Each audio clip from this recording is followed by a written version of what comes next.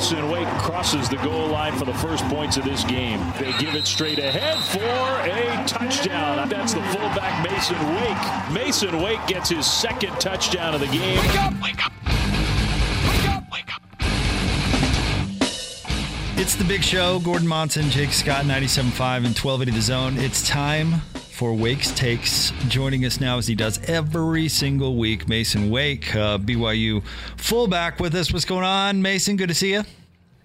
Good to see you guys. So 3-0, and we've got a lot to get to with you this week, by the way. But 3-0, Arizona State comes in ranked. Huge win to follow up the Utah win. Just kind of how are you feeling as a team and where you guys are right now? Yeah, I mean, we felt like we didn't play at our best. We feel like the first three games we've kind of cheated ourselves. We haven't played at our best. I felt like we got like the fans really helped us out that game. Like we didn't have a lot of energy. Offense has started slow pretty much every game, and that crowd really energized us and just brought energy, and that's just what we needed as an offense. And we slowly got going, but those fourth quarters when we have those 5-minute drives, we had against Utah and then Arizona State, really show who we are. We come off the slow starts, but we finished pretty strong. So aside from the energy, Mason, what do you got to do to what do you have to correct? It's just little things, the small, simple mistakes like false starts or just something like that are just drive killers and just penalties. We didn't have a ton, but as far as just making mistakes, just like MAs and we need to just clean up those little things, and we need to start fast as an offense for sure. Well, there was another hurdle incident. I don't know if you heard. We have to ask you about this. Our guy Carl on Twitter was tagging Jumpman and all this stuff. I even saw a silhouette logo of it. You should be the new, like whatever Jerry West is to the NBA. You should be that for BYU football. But you got a lot of reaction online. I guess just sum it up. It just, are you looking for it? It just keeps happening. What's going on? Are you saying as far as a hurdle? Yeah. Honestly, whenever I get the ball, like I don't even think about doing anything. My body just reacts. My brain just does whatever it wants. Like I got the ball and I didn't even know there was a guy there, but my body just boom, like just hurdle. I don't know what it is. It's either a hurdle or a run them over, but I honestly don't think too much about it. Like it just happens ever since freshman year of high school. I've been doing it. So it's just something that I've added to my game, and defenders have to look out for that. And so when they think I'm going to hurdle, I can run them over when they're going high. And then when they go low, I can just jump over them. Just adding those things to my game has made me the player I am today. And I just love getting the ball. Now, Mason, I've got to tell you, Jake thinks that when athletes get hit in the nether regions, he finds that hilarious. It is funny. Yeah, he thinks that's the funniest thing in the world. And I'm just wondering, when you're hurdling guys, I mean, are you what a terrible question. No, I wondered if you were ever worried about the undercarriage, Honestly, it's happened a few times, but like just the adrenaline that's happening, I don't feel it until a couple plays later, but it's definitely happened. That's funny. So the thing about the hurdle and you're coming on the show and you've got a lot of personality and you've become a fan favorite. And I couldn't help but notice. So online, there was some Arizona State fans getting a little loose on Twitter because you, on a specific play where I believe it was the one where Jaron Hall got hurt, you voiced an opinion in a player's direction, and a lot of Arizona State fans came out of the woodwork online. But also the BYU response, terrific, coming to your aid. But what did you think about that? Because you're active social media, you see that stuff. Yeah, I mean, just the fans having my back is pretty huge. But I mean, I'm always gonna have my quarterback's back. Like when he got hurt, that player said something, and I wasn't gonna let him just get away with it. So I mean, I'm not gonna say what I said, but yeah, I just wasn't gonna let him get away with it. It was kind of bullcrap, but yeah, just seeing the Twitter things are pretty funny. And then having the fans get my back, like it just blows up and it's hilarious. But yeah, I just have fun with that stuff. Like people can say what they want. I don't really care, but I mean, they can get mad at me if they want, but I'm going to have my quarterback's back. Well, without getting overly descriptive about what was said, can you sort of give us a little hint? I mean, I don't want to throw that guy under the bus, but I mean, when Jaron was shaking up, the guy that tackled him pretty much just called him soft, and I was just like, oh, that's not cool. Like I just got up in his face. That's all I'll say about it. But yeah, it was just like, that's not cool. But don't mess with Masen Wake's quarterback. Huh? Yep. Well, speaking of don't mess with Masen Wake. All right, I'm going to get this up on my phone and see if I can show it to you. But our guy Hans Olsen, I'm sure you've come across Hans at some point. He does film review for the games, and he does a really great job and posts it online, and it's really great. And I want to read you his tweet. And he says, personally, I like the moments from Masen Wake more than, I like these moments from Masen Wake more than his hurdles. Watch him collapse an entire defensive edge at the goal line. And it's, I don't know if I can show you, but it's that. Oh, you can't see it. Oh, yeah. Tyler's first touchdown. Yeah, his first touchdown. What do you think about that?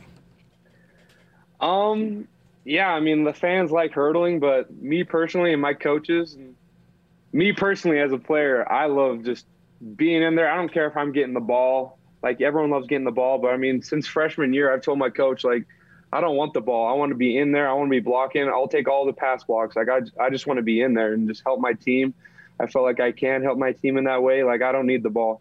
But and I've talked to Coach Roderick about it. Like, he's just saying – yeah, like the better you block, like the better you are as a blocker, the more you'll get the ball, because that's what comes with it. Like you become a good blocker, and then everything else opens up in the pass game and the run game and everything. But yeah, me personally, I take pride in blocking. That's probably my favorite thing to do. And I haven't done the best this year, but I'm still working on it. Well, that play had to be fun because Hans understated it. I mean, you rolled up the left flank like you were General Patton. I mean, you crushed like 4 dudes off to the side. I mean, that had to be fun, right? Yeah, I mean, that was just the main thing. I wanted to wash down the edge to create that one-on-one with Tyler and the linebacker, and I'm taking – it might have been the safety, but I'm taking Tyler Algier over anyone one-on-one. So that was just my plan, just to wash it down and give him a two-way go on a linebacker. Wash it down. I like that too. Yeah, I like it. All right, so Mason, obviously everyone's been talking about Tyler Algier and the way he ran down the defender after he picked Jaron's pass off. So you want to help your team any which way you can, and I'm not wishing any kind of turnover on your offense, but can we count on seeing Masen Wake run down when the ball gets turned over like that and make a play like that? Yeah, I think anyone on our offense would do it, even on defense. Like, that's just the culture that Kalani's building and creating in our facility and our family. Just like to never give up and just to trust your teammates. Like we talked yesterday at our team meeting. Like, everyone in the stands was surprised that Tyler Algier ran down that guy and then made him fumble, but none of us were surprised. Like, that's what we expect out of each other, and that's what we expect out of Tyler. He's one of our leaders, and that's just who he is, and that's who everyone on our team is. Like, we just expect that out of each other. And like I said, that's just the culture that Kalani's building. And he's just teaching us to be great men, not just football players. Just like that right there, what Tyler did was a life lesson, just like to never give up. And yeah, that's purely Coach Kalani just wanting us to be great men, because that wasn't just a football play. That took heart, and that was like, I still get chills thinking about it. And yeah, I just love Tyler. So along those same lines, is that the personality of this team, or how would you describe the personality of this iteration of the Cougars? So Kalani, he tries to just to teach us to be great men. I'm sure a lot of coaches do that, but I mean, he just harps on it every day. Like, he just wants us, like, right after that win, it was such a good win, and we get to the locker room, and he's harping on us on just to, like, follow the honor code and, like, the dress and grooming standards, and not having beards, not talking about the game. He's just, like, saying, do that for yourself. And, like, for people around you, just to like clean up, just follow the rules. And like, that's what he was talking about. But I'd say like the identity that Coach Kalani wants us to have, and he tells us like every day, he wants us to be the most physical team in college football, like go knock people on their butts and then help them up after. And so they're like, yo, this guy just kicked my butt, and then he just helped me up. What the heck? And that's he said that's what the quarterback was praising us for that. He said the D-line and the linebackers knocked him down a bunch, but they helped him up, and he was super surprised by that. And that's just how Kalani wants us to play, and that makes us become better men. And yeah, I love it for that. So I know what coaches would say about this question, but coaches, as we all three of us know, all four of us are not humans. They're robots. And there's no doubt that the brand of South Florida isn't necessarily Arizona State or Utah. And coaches will say, well, we get up for every game. Bronco Mendenhall, before Kalani, was famous for this. It makes no difference in all this and that. And it's like, okay, but it does. So how do you keep your energy level, or I guess your aura, your chi, where it needs to be when the brand or the hype around the game might not be the same? There's a bunch of things that go into play to that, but I mean, I'd say coming in on a Monday after a big win, and then playing a team like USF, which they're a good team and they're physical and they'll be a good opponent. But just, I mean, like I said, I think it was last week, like BYU has a history of playing in big games and winning big games, and then next week laying an egg. And I think when you have a head coach that comes in a couple days after our first meeting after the game, and he was just intense yesterday, and he was just, he just harps on all the time, just keep that energy. Like anyone can beat anyone. Just having a coach be intense after a good win, and not even really talking about the win. He was just talking about life and just just this opponent. And then, it's just easy to go out and play. Like I said last week, it's easy to go out and play hard for a coach that you love. Mason, is this team realizing after 3 straight wins, what might be afoot with this team this season? I know you're not looking ahead or anything, but are you doing along the lines of what Jake was talking about there, understanding that if you take care of your business every week, something really extraordinary could happen?